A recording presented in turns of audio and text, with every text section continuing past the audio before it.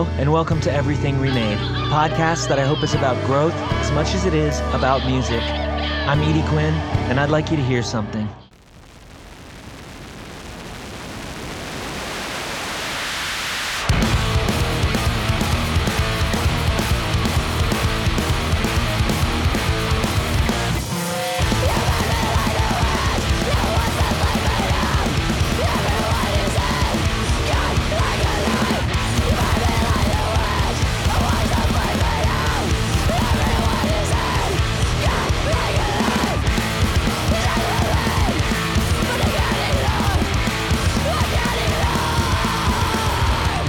You're hearing Burn the Witch by False Body, featuring my pal Justin Vanderbilt on bass. The song comes off their debut album, Showing Up Anyway, which you can find online now.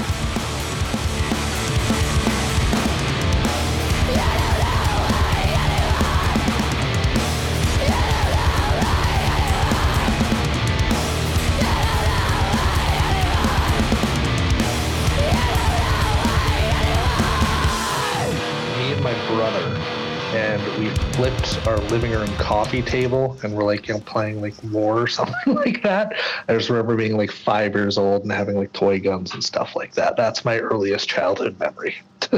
Okay, you like flipped it on its side and it was like... Yeah, exactly. Like, used it as cover or whatever. Okay. I thought you were going to say you like turn it all the way upside down and surf that shit down the stairs or something, but... But yeah, that's not that cool, but no, that's still fun. I mean, I don't know. I have a lot of memories of like my own childhood where my cousin and I would, and this isn't comparable to the table thing, but in the like little play, imagination thing.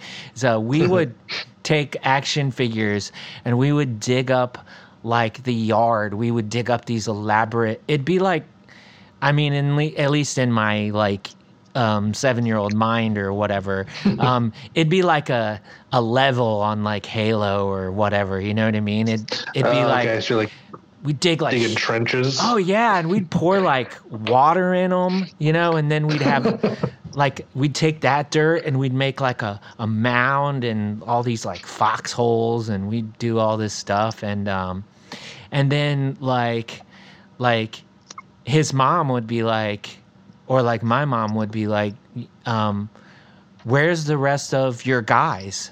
Like, where's the rest of your little G.I. Joe guys or whatever, and we'd be like, oh shit, I have no idea, they're like, they're one with the earth now. Yeah, they're in the ground. And somebody find them later, I hope. But yeah, I don't know. It's like, it's wild, like, what kinds of things imprint on us, and oh yeah, and like where sometimes that this information seems relevant to like a person's like creative like focus or whatever, but I'm assuming like there's no like turning over tables at band practice and stuff like that anymore, but no, not so much. I generally keep them where they're supposed to be now, I guess. But. Yeah. Well, yeah. If there's some battle sequences in the next music video, then how you can stage them out. It's not a bad idea for a music video, actually. Yeah. Like pretend war with guns or something like that. I was just like be fun. Watching yours, and I was like, this is fucking perfect because like I'm just gonna assume I know how this was shot, in that like everybody just did their thing along to the song one at a time, and because that way you're not like rearranging the equipment. And since this is an audio medium, I'll explain it a little bit. The music video is like everyone is just in this corner and there's sort of a strobe going on them, and like the vocals like just has the vocalist in this corner going along with the vocals. Bass has the bass rig behind them, and going along with the bass, guitar, etc., the drums, the drum kit's there, but it's one person at a time. So like, I mean, I'm assuming that's how y'all did that. It was like you set up and then you shot all your shots. Like, there you go. Then the next person, the next person. Yeah, exactly. Like we just we just had the camera set up. So it's in our jam space is where we shot that. Mm-hmm. And so we just had the camera set up in the middle of the room and like being super careful while moving the equipment out and stuff. So we didn't like knock it off because we wanted to have that sort of same shot for every person. Yeah. With the same angle and everything like that. Yeah. But yeah, that's exactly what we did. We each ran it through like 2 or 3 times. It was like, okay, that's enough. And it took us like only like 2 hours to shoot. It was pretty quick. So. And then a zillion hours to edit because it's like all that splicing and yeah. Yeah, I don't know. Like it was a friend of ours who actually shot it and did the editing and stuff like that. So I don't know how much hours he put into it, but shout out to Craig because he did an amazing job with it. Yeah. And yeah, I'm super happy with how it turned out. Yeah, it's really cool. And like you know, the reason I brought it up is because the premise of it is just perfect. And so, like, the premise, you know, is so low maintenance. Just like get everyone in there and just let the cameras roll a couple times. And then, like, obviously, all the, you know, stuff after the fact is like probably pretty labor intensive and takes a lot of like creative energy and stuff. But like, the premise is like, that's it. There you go. And yeah, as like, you know, someone that's always been interested in doing things like that, but like is always like, oh, I don't know how to like, you know, shoot. I don't know how to like shoot. I don't know what you would put in a thing, you know, and et cetera, et cetera. I found it really like inspirational is what I'm trying to say. So yeah. The trick is unearned confidence. Just try it and hope for the best is how I found these things tend to go. That's awesome. That's awesome. Yeah. Did you, when you were growing up, like, was music videos were music videos like important to your discovery of or your like love of music initially, or did you? Oh, for sure. Yeah. Like I was, you know, as like, you know, a young kid, you know, watching like much music and stuff like that, and you know, just music videos on there, and then also, you know, growing up with like the early version of YouTube and watching these like, you know, 240p metalcore videos.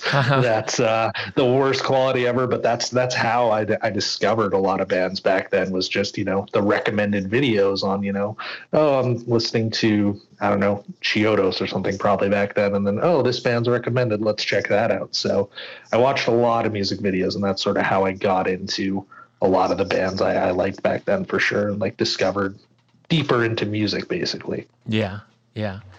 But going back even further than that, like, were your parents like super into music?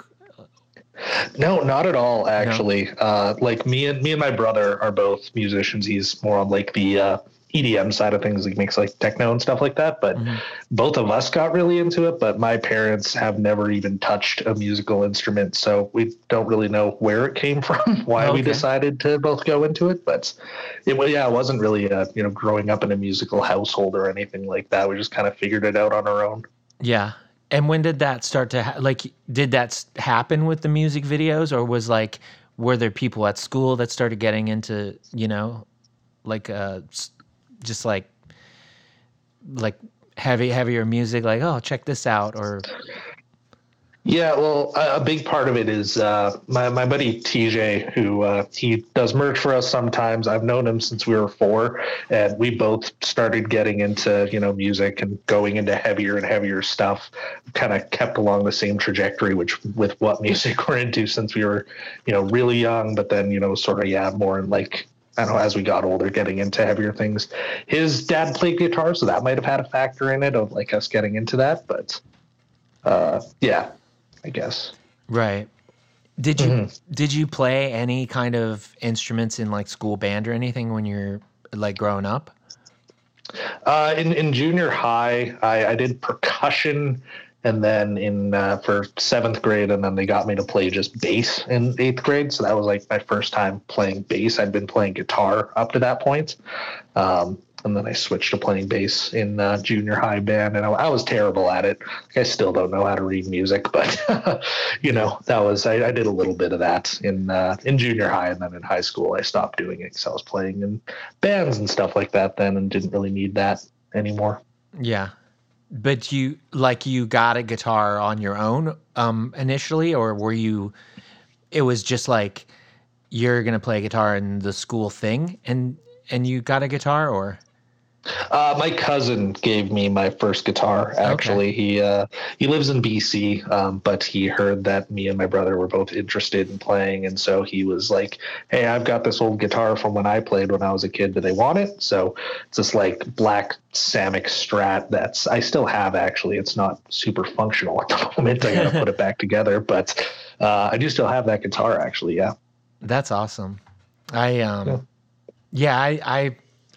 I wish I had either of my first guitars, but like, yeah, we had like our warehouse robbed, like where we were practicing as like teenagers, but yeah.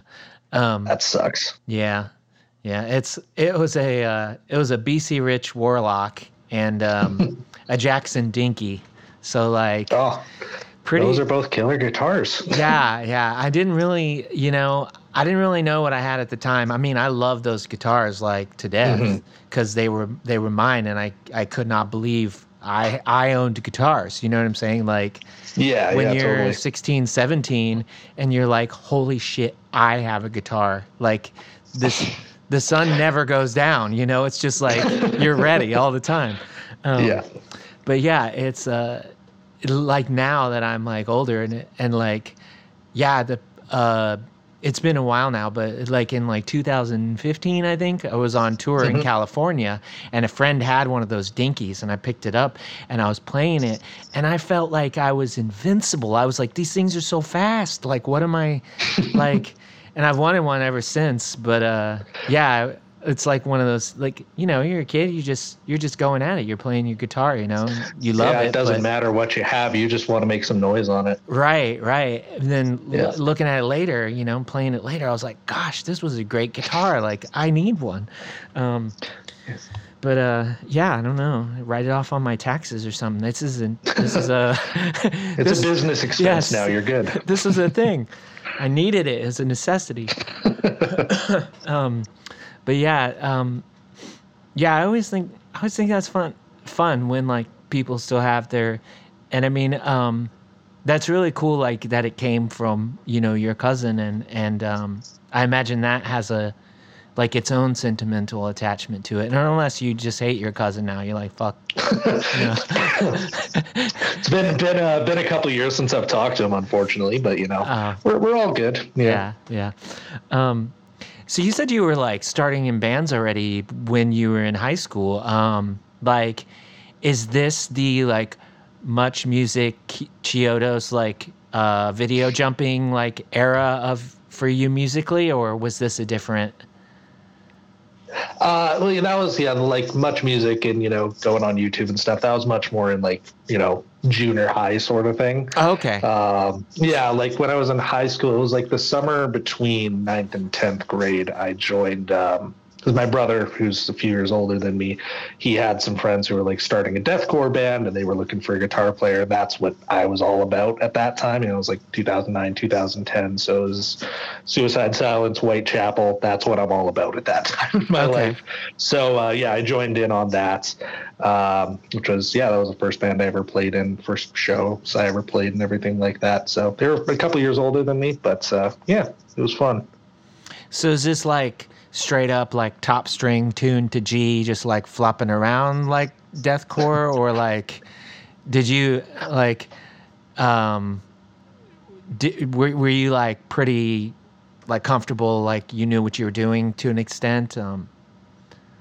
Oh, I had no idea what I was No doing. idea. Yeah. Yeah, like we had a really weird tuning actually. Like I was borrowing, I didn't have one, but the other guitar player, he had two 7-string guitars, Oh, okay. and so we had it. It was just, I can't even remember how exactly it worked, but it was almost like if you took an 8-string guitar but skipped the 7 string, so the low note was just like, yeah, floppy, just complete nothing. It was a really weird tuning, to be honest. Yeah. I don't remember all the details of it, but definitely a lot of just low tune, just like open chug breakdowns. It was not, nothing amazing. Looking back on it, it's a little cringy, but it was still a part of, how I developed into who I am today. So I can't be too mad at it. Yeah. I mean, when you're like when you're at that age and like you're just full of like, angst and like whatever, like literally all you need is just something just going, like, so that's it. It probably worked out fine. Just like, Oh yeah, totally. you need to just palm mute some like chugs and like wait for that snare hit and just lose your mind and you're having a great time. Oh, exactly. Yeah, no, Yeah. it was like I said, looking back on it, it's nothing I'd make now, but definitely it was a fun time. It was formative. Like it's how I learned how, you get set up for a show, how you meet people, stuff like that, making contacts. So it was important for Yeah. sure, Yeah. but not great music. Right.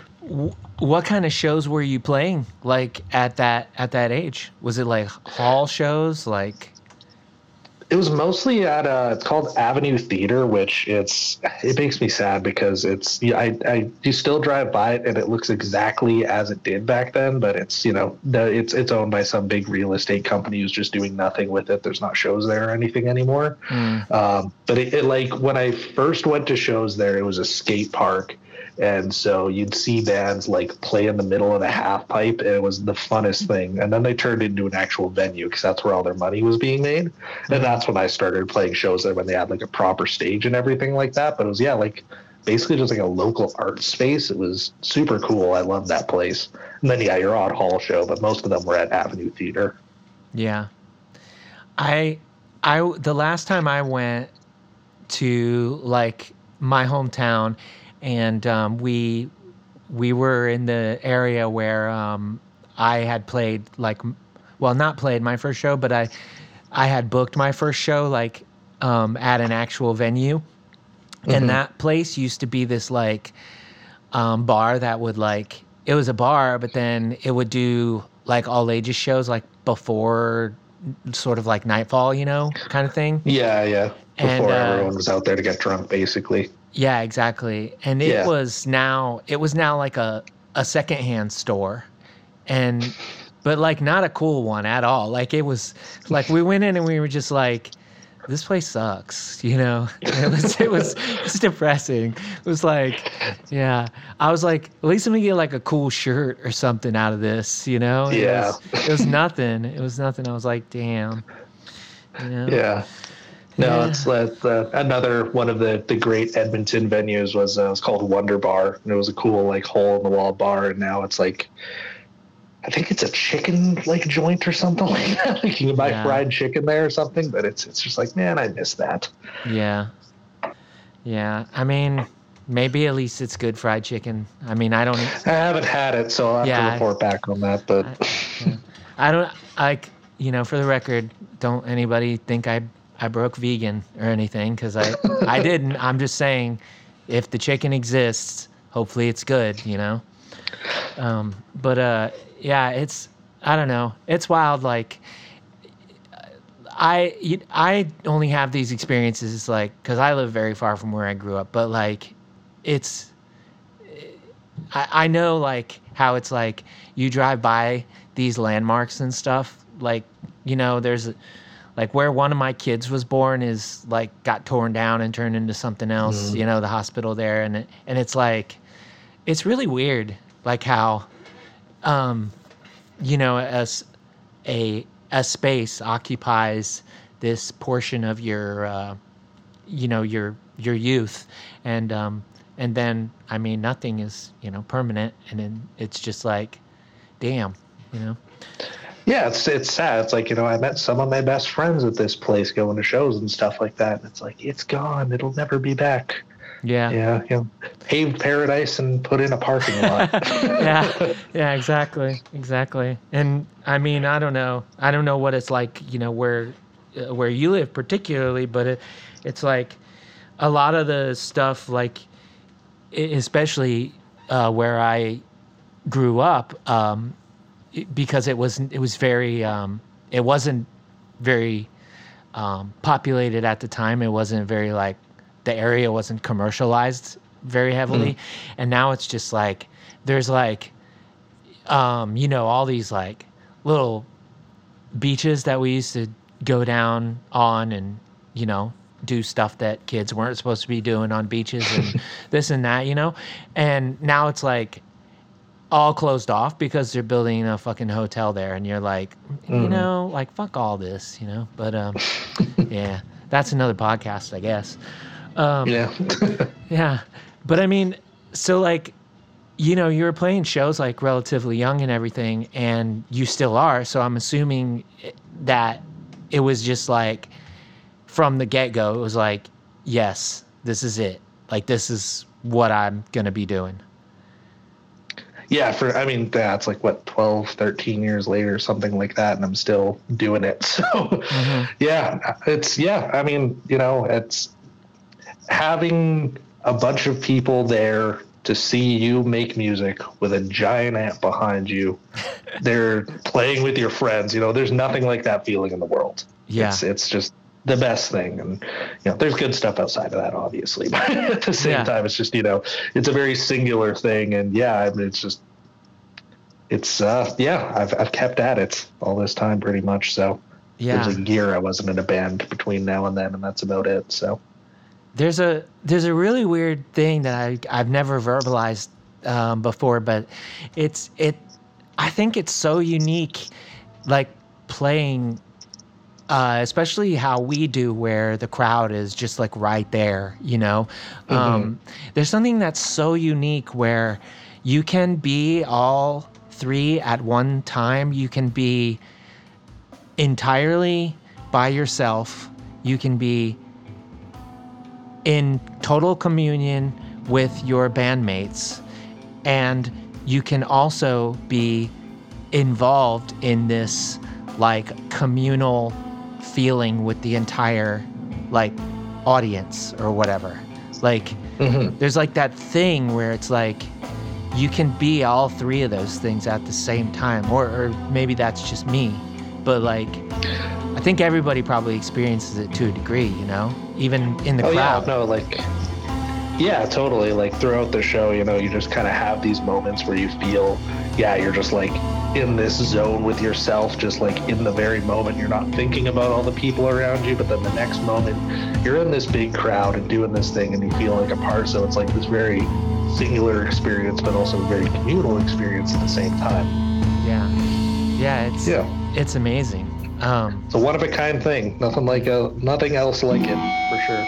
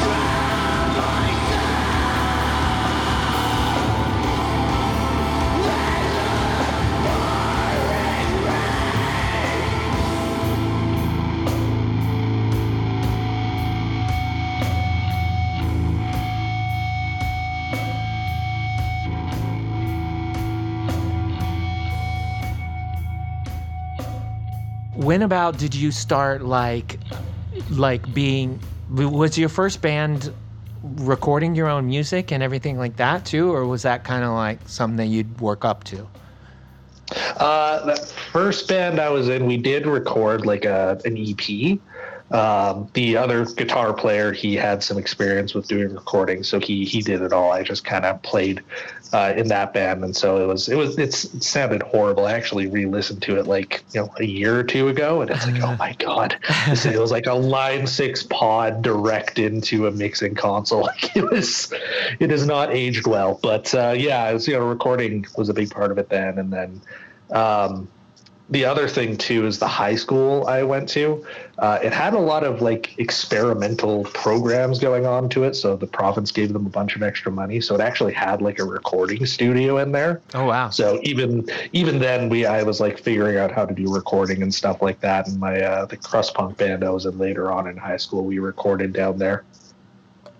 Okay, so like your first thing was someone else, like, but your second thing was you taking the reins? Yeah, I've kind of gone in and out from being the person doing recording, like especially over the last like year or so. I've been doing a lot more recording stuff, which is awesome. It's a lot of fun, and I'm really having a good time with getting more opportunities to do that. But yeah, it's like, back then I was trying to figure it out, and again, it sounded horrible because it was the first thing I ever did, but like I said earlier, unearned confidence. You just got to try it and see what works, and eventually you'll get better. Yeah. I mean, you can't even fault yourself, for like, oh, it sounds like shit. It's just like you did it. Like, what the fuck, Like, that's something. Oh, and at the same time, like back then, that was the greatest thing I had ever heard was this, of course, awful recording I made. But it's like, I made this. That was me. Right. And so, yeah, like, in the moment, it's the greatest thing ever. But obviously, with hindsight, it's like, yeah, this is terrible. But, it was an important thing. It was cool, too, at the time. It's like, yeah, I made this. For sure. Now, what was the setup like that, like the very first thing that was it like, like a mixing board, like into the computer, like what, walk me through like the first thing that you did your recording on, the first like setup. Well, yeah, the very first thing with that like deathcore band I was in, it was like basically just this mixing desk into a computer. It was a pretty straightforward setup, and then like I said, using like a Line 6 pod. And then the other one, when I started doing it myself, it was actually like a pretty nice setup. Like they had like a 16 channel interface. You could have a bunch of mics going and stuff like that. I didn't know what I was doing with it, but still, I had all the tools to make it sound good if I had known what I was doing. Yeah, for sure. That's really cool. Like, and I mean, it's such a different experience, like talking to folks like even just a bit younger, or or like or talking to folks that are a bit older than me. Like, this little 10-year window can make all the difference between when somebody's recording on like a Fostex 4-track, like my first bands did, or like, or like running, one of the first like computer programs, it's like, and I don't know, I've kind of did like all things, which is, interesting. And like, I mean, I've even heard just wild stories, people, essentially recording demos on like boom boxes and stuff. So it's always interesting where that, like, I don't know exactly where I could paint those lines, like in time, as a like, okay, if it was 1995 or before, unless you paid somebody probably a lot of money, then you were getting this kind of recording, Yeah. But after, say, like 2001 or whatever, like you could kind of start seeing people that can do it themselves, just like downloading stuff. But yeah, and like the like progression of recording technology over, like you said, even like the past 10 years, like it's insane. Yeah, like how much it's gotten to the point where it's just anyone who wants to take the time and is motivated to learn how to use this stuff can make a fantastic sounding album now. Yeah. You know, like there's not really that barrier of entry that there was back in like 95, you said, where it's like, if you want something that isn't on a 4-track cassette recorder, you have to pay a couple grand to some guy who doesn't care about your music and blah, blah, blah. And now it's like, no, people can do it themselves for sure. It takes work, but you can do it, you know? Mm-hmm. Yeah. It takes work, but not money, I guess. Right. Like one of the first things that I did, not the very first thing I did, but one of them, like after the first thing where we were like, oh, this is really not very good. Then it was another thing where, and it was like this guy that our drummer, like his dad was like, his dad was in the like church music group, and his dad was like knew a guy that had stuff.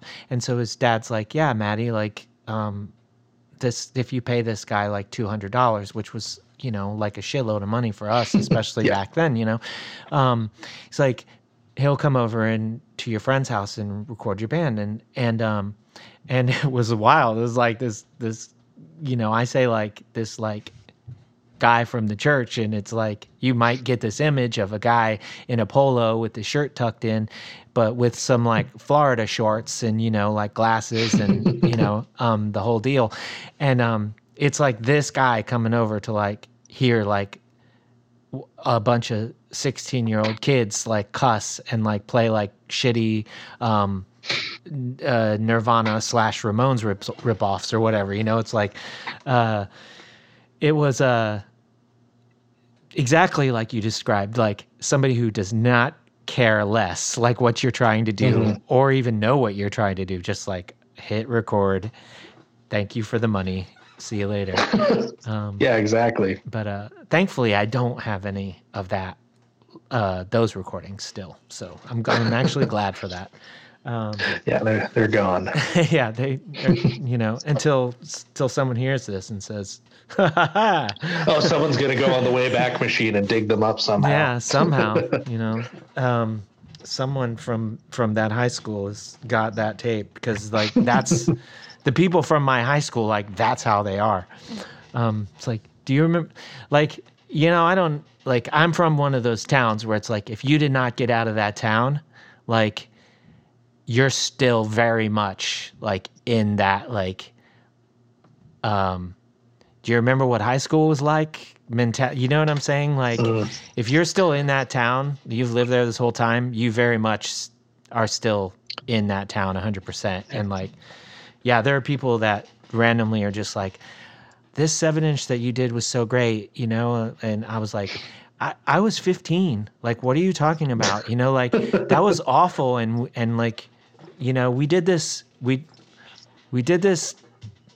terrible cover that we thought was funny, and it was just like, get out of here. But yeah, I don't know.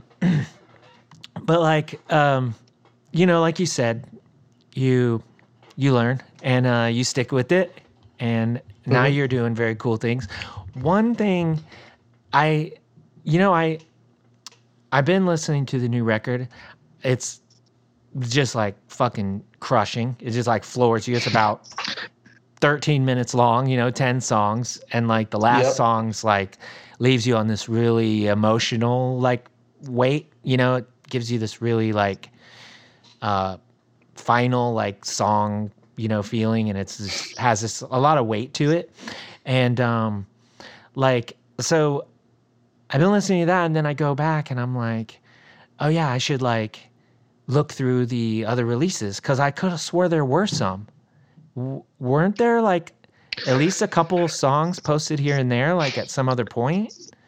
So it was because I wasn't in False Body right from the beginning. I mean, it's been like 5 years now that I've been in this band, but they had somebody else playing bass originally, a guy named Brett, who's a great dude. But anyways, yeah, they had this recording, and it was a very similar situation that we were talking about, where they paid a bunch of money to a guy who he didn't get it, he didn't care, and the recordings just did not come out well. So the other three in the band who actually did that recording, they're like, once we get this out there, this is much more representative of who we are. And the other thing, they just scrubbed off the internet as much as they could, because it's just not really representative. Like of the songs aren't as good, the recording is really bad. It just, it's not. So there was something. You're not wrong, but it's gone for good reasons. Yeah, no worries. I thought I was like Berenstain Bearing myself or whatever. I was like, no Mandela effect. Yeah. You're right. There was there, but yeah, and especially because I was like, I've known about this band for a while, like, and I could have swore I listened to something, and I was like, and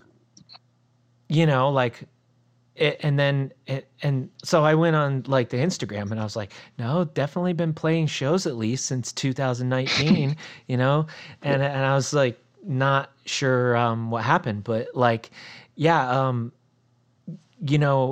it feels like y'all have been working on this album like for a while. Is that true, or did this all come together like relatively quickly? Well, it's kind of a bit of both, if I'm being honest. So I actually had a video, just YouTube recommendations thing, of a show we played like pre-pandemic that somebody had shot. And before we started play, it was because this is like late 2019 or something like that. And, we're doing like the before we start playing talking stuff. And I'm like, yeah, we just finished recording, because we'd recorded this album in like 2019. And then it just didn't turn out how we wanted it to. It just wasn't sounding, where we wanted it to be. And so it got shelved, and, I was mixing it, trying to salvage it or anything, but it just wasn't there. And so it has been way too long. We've been working on this, but at the same time, once we were like, okay, you know what, we need to start, things were starting to open back up again and things like that. It's like, okay, we need to get this recorded. We need to get it out. And once we sort of put our heads down and we're like, we need to get this done, it was actually a really quick process. I talked to Ryan, who did it, Ryan Berhalke, who he was in that first deathcore band I was in high school. Actually, I've known him since then. Mm-hmm. He's a fantastic audio engineer, good friend. So he did the recording side of things for us, and then did a killer job of it. And it was pretty quick once we put our heads down and started getting it together, but also a bit of laziness of like trying to do it and it not turning out, and that kind of dejecting us a little bit for a while. Oh yeah. Plus, all the stuff with the pandemic and all that fun stuff where it was kind of hard to jam for a while and stuff like that. So yeah. So do you feel like actually recording it yourself and being like disappointed in it in one way or another, do you feel like that was like essential to like being able to like see what was wrong with it in your eyes and like fine tune it from there? Like how important to like it coming out the way you did want it was that part of the process? I hadn't really thought about it, but I mean, I'm sure it definitely, like, it's like, okay, this is what we don't want, and sometimes that helps you. Like what we were trying to do with it was like very much a like live off the floor, have that sort of vibe to it. Mm-hmm. And that was kind of the issue with it. So it's like, okay, we want it to be a little more calculated and still have, we're not really clean per se, but have it be more, I guess precise might be the better term for it, rather than being a live off the floor sort of thing and everything like that. So it definitely, I think, had helped with that. And also just like with figuring out, which parts needed to be worked on and the order of the album and stuff like that, it probably helped out a lot with too. So it definitely did, actually, now that I think about it. I hadn't thought about that till now, but yeah. Yeah. It sounds like having that sort of as a demo was like, it's like being able to look at all the pieces and move them around and Yeah, exactly. Yeah, have this like I don't know, the words visual aid are coming into mind, but it's not a visual aid. It's, like, I mean, it kind of is when you have it on, like, the DAW in front of you and your Sure. computer screen. But yeah, it's Sure. also just like, figuring out like, oh, this song flows well into this song, and oh, this bass part I wrote for that, it was trying to be clever and it sounds like crap, so I gotta rewrite that and stuff like that. Yeah. The pre-production side of things, I guess. So Yeah.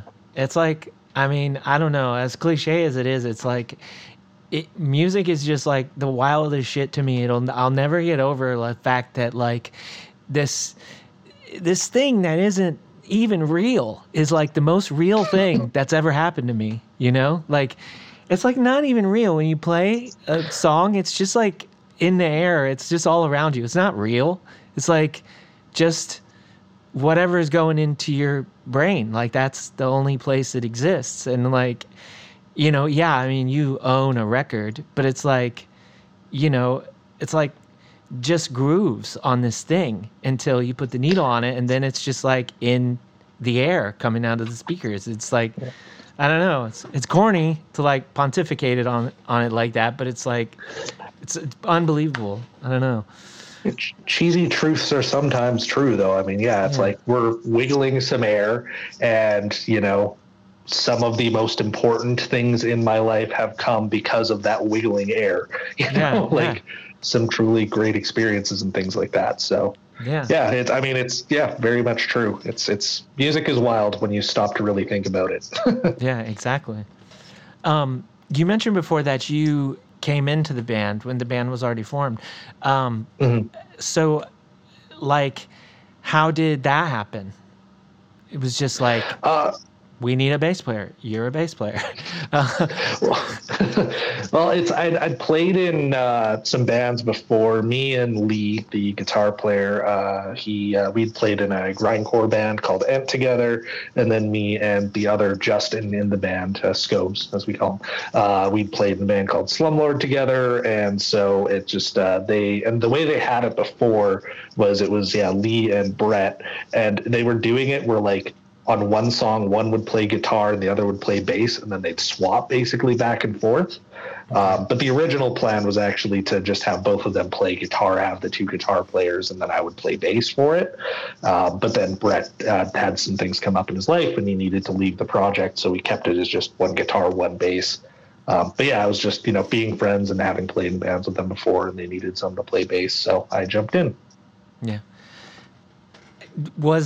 At that point, did you kind of like start, was it one of those things where like you learned a bunch of songs, but then like as y'all started writing new songs, you sort of phased them out? Or what is the representation of like the material you play now?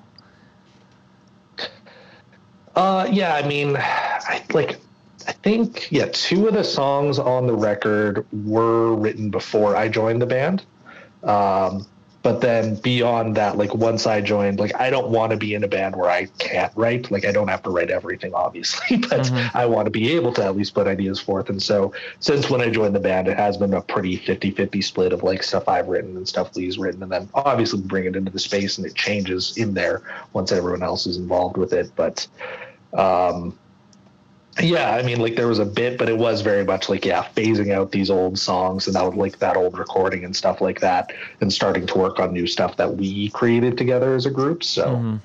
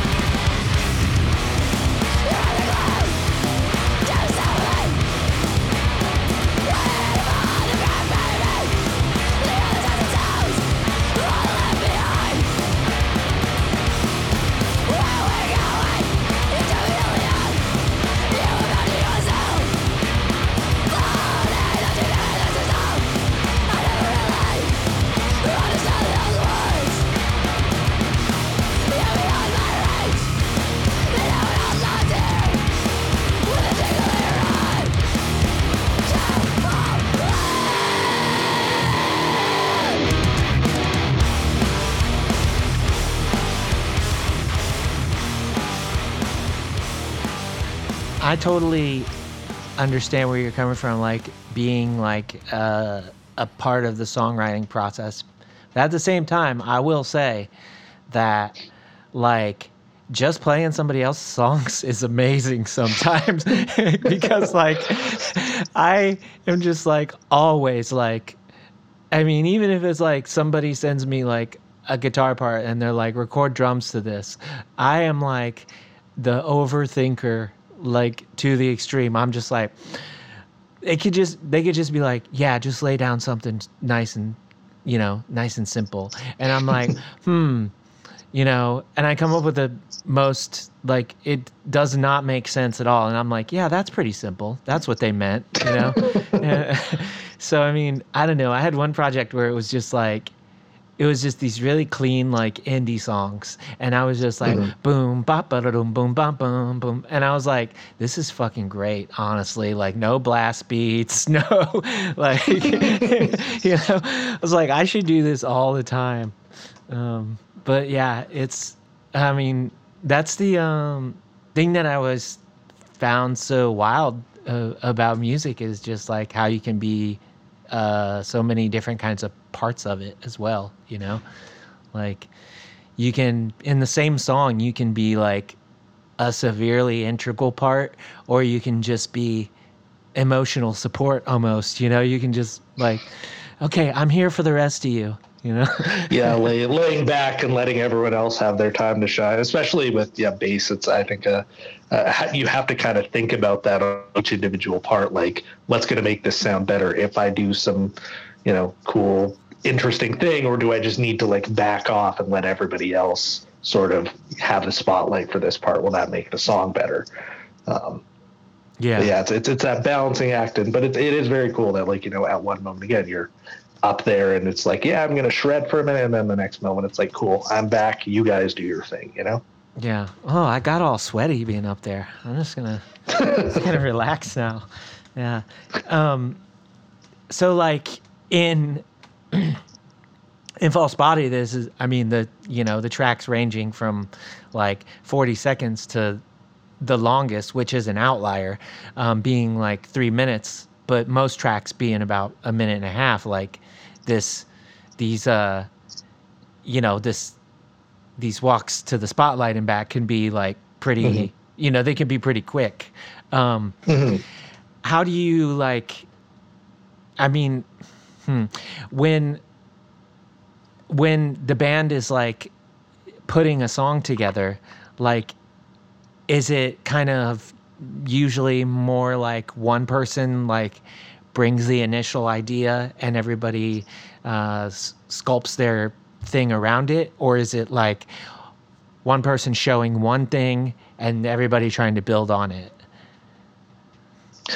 Yeah, well, like the way songwriting usually works with it is like me or Lee will usually come in with like, call it like 90 to 95% of the song. You have the riffs, this is the order they're going to be in, this is sort of the baseline of the song.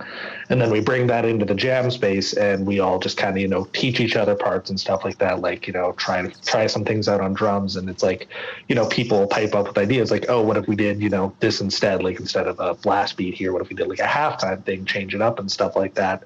And so it's this, collaborative process between us. And then Michelle will usually just, be like recording us doing it, and then she'll go in with like the lyrics and stuff like that, because lyrics are pretty much all her side of things. So the vocal department of that is mostly just her. But and yeah, so it's like it starts off as a very individual process of just like, I have this song, but then it actually becoming a much better song is this collaborative process of all of us working together through it. So yeah, for sure. And how like that, y'all have been playing together for a while, like how often do you find yourself like surprised by what someone else brings to the table? Like not saying, oh, like I could have totally predicted this person was going to do that. Not in that sense, but just like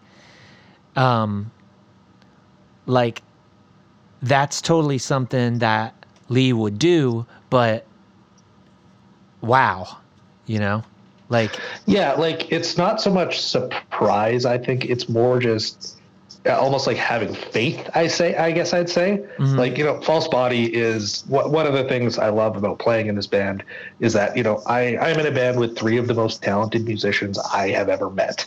And they really push me to be better at my instrument. And so when I come in with a song and give them this basic shell, but they can do their own thing on it, I know just they're going to do something cool with it. They're going to come up with something I wouldn't have thought of that makes the song better.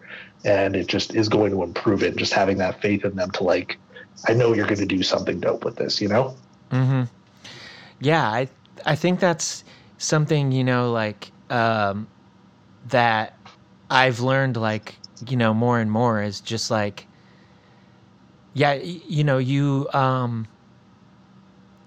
you have that faith because how talented the people that you're involved with are, but it's that thing where it's if it wasn't if it didn't surprise is the wrong words, but if it didn't come a little bit as oh, then it it wouldn't have been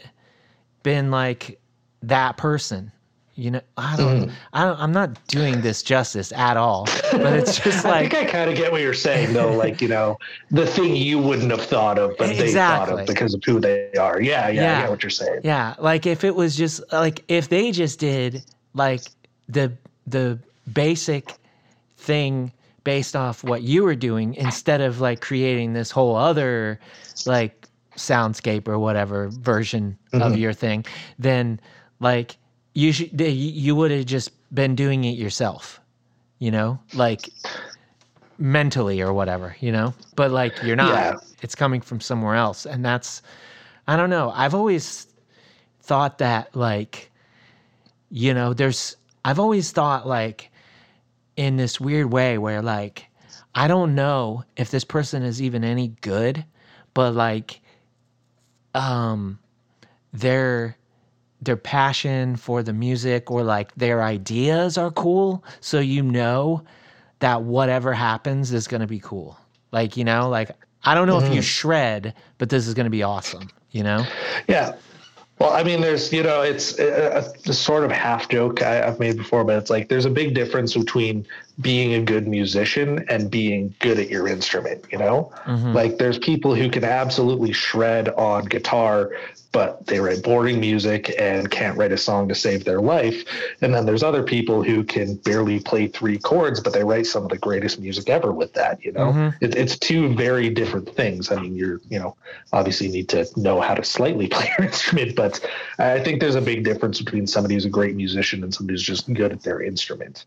And I'd rather play in a band with somebody who's a great musician and has a passion for it and creativity than someone who can play, anything you throw at them. I'm just lucky that I get both in False Body, to be honest. So, yeah. It doesn't always work out that way, but when it does, for sure. Yeah. So yeah, I don't, I was, when I was online, doing a little bit of research, and I was well, I don't have these other releases to talk about now. I was, I was well, what should I, how should I sort of finish this conversation? And I made a joke to my partner, and I think I'm going to stick with it now, even hopefully this doesn't offend anyone. But I was I should ask them. And so now I'm asking, if False Body tomorrow became a hockey team, what would each person play? What position? Despite the fact that I'm Canadian, I know next to nothing about hockey. Oh no! Yeah, I'm sorry. When I was a kid, I sliced my mom's shins open when she was trying to teach me to skate as a 3-year-old, and so I never played. I've never had any interest in it. Oh my goodness! I don't know. I in my head, Scobes is the goalie. Okay, and that's about all I can really come up because with. Behind the drum set. Yeah. And so used to taking up that space and protecting everyone. Yeah. Um, Yeah, who scores the most? See, I don't know anything about hockey either, and that's why I thought the question was so funny, because I thought you come back to me with like this very good in-depth explanation, and then being like, "What do you think?" And I just go, "I have no idea what you just said, but like that's awesome, you know." But yeah. So just breaking it down from there, like who scores the most goals out of the four of you?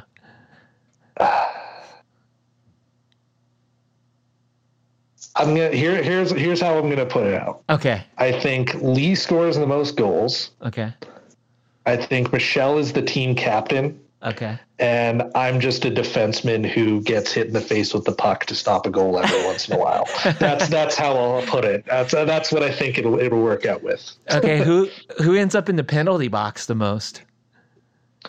Yeah, that's probably me. I'll follow that sort of. You'll take that one.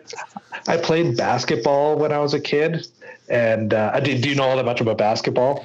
No, I used to play like a lot as a kid, but I know no rules. You know, I just know like court, you know, like neighborhood court rules, you know. Gotcha. Yeah. So in actual, you know, regular rules, so if you get 5 fouls in a game, you're kicked out for the game.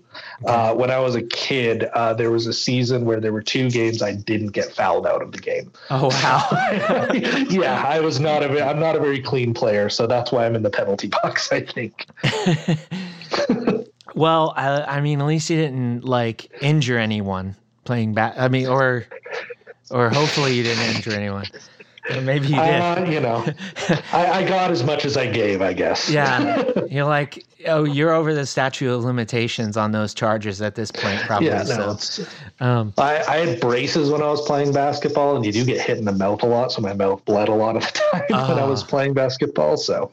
Oh, that's brutal. Yeah. Like, yeah, you know. I put one of my teeth through my lip at a screamo show, like doing vocals once. Jeez. So I'm not a stranger to that mouth wound life, you know.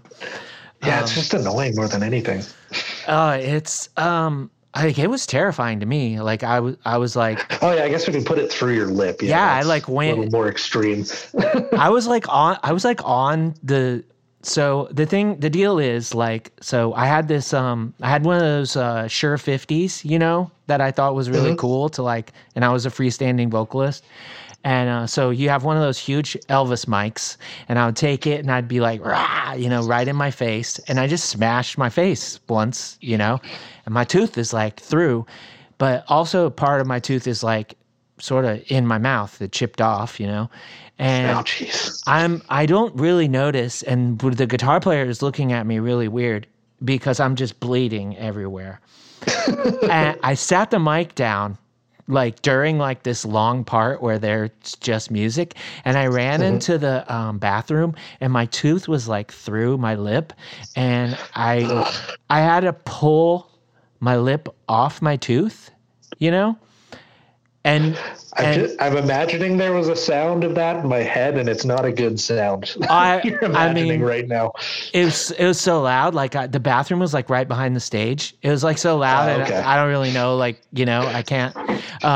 But so I did that, and I like rinsed my mouth out a couple times, and I was like, yeah, that's good. And I went back and I like finished playing, and I just like bled all over the shirt, and I just kept putting like the shirt in my mouth when it was too much, you know. And yeah. Jeez. Yeah. I mean, you got to do what you got to do, but at the same time, yeah, that sounds like an awful time. Yeah, I mean, you know, it was I don't know. I was like 21, you know. It's like that's what you do, right? You know? Yeah. But I remember there was one show I played. Just quick thing here, but yeah, I was at this place called Deviate in Edmonton here, and I was playing bass and doing vocals in that band that I was in. And the electrical in there was so terrible. The mic was shocking me through my teeth the entire show, which is a just horrible feeling. I do not recommend. Yeah. Yeah. But again, you just kept fight through it and get to the end of the set, and like, well, I'm going to ground my amp now because. Yeah, it's time to learn a little bit about electricity, you know, after an experience exactly. like that. Yeah. So now that the record is out there in the world and everything, I didn't notice like, I should have, I said I was doing research. I should have been paying more attention instead of just hitting play on the Bandcamp. Are there physicals of it that people can pick up? Yeah, we do have tapes of it, and we don't have those on the Bandcamp yet. We're working on getting something set up for that. There was like a pre-order thing for the tapes, but that's been closed through the record label we were working with for that. Okay. But yeah, we do have tapes. But yeah, stream it, Bandcamp, all that sort of stuff is just as fine too. So. And do y'all have like any shows coming up that you want to talk about, or?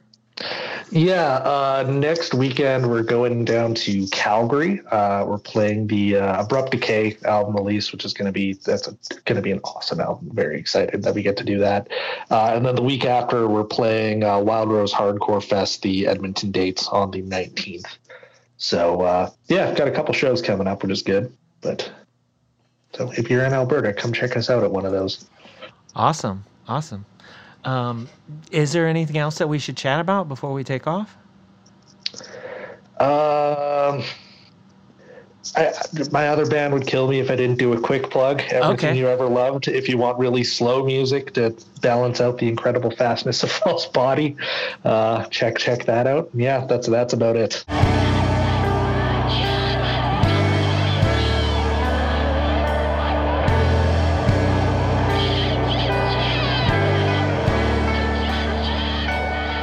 And that was my conversation with Justin Vanderhook. Thank you so much, Justin, for taking the time to chat with me. One of my favorite things about doing this podcast is having the opportunity to chat with folks about things that make me genuinely happy while other things in life are not going so well. I hope that listening has given some of you a little bit of that as well.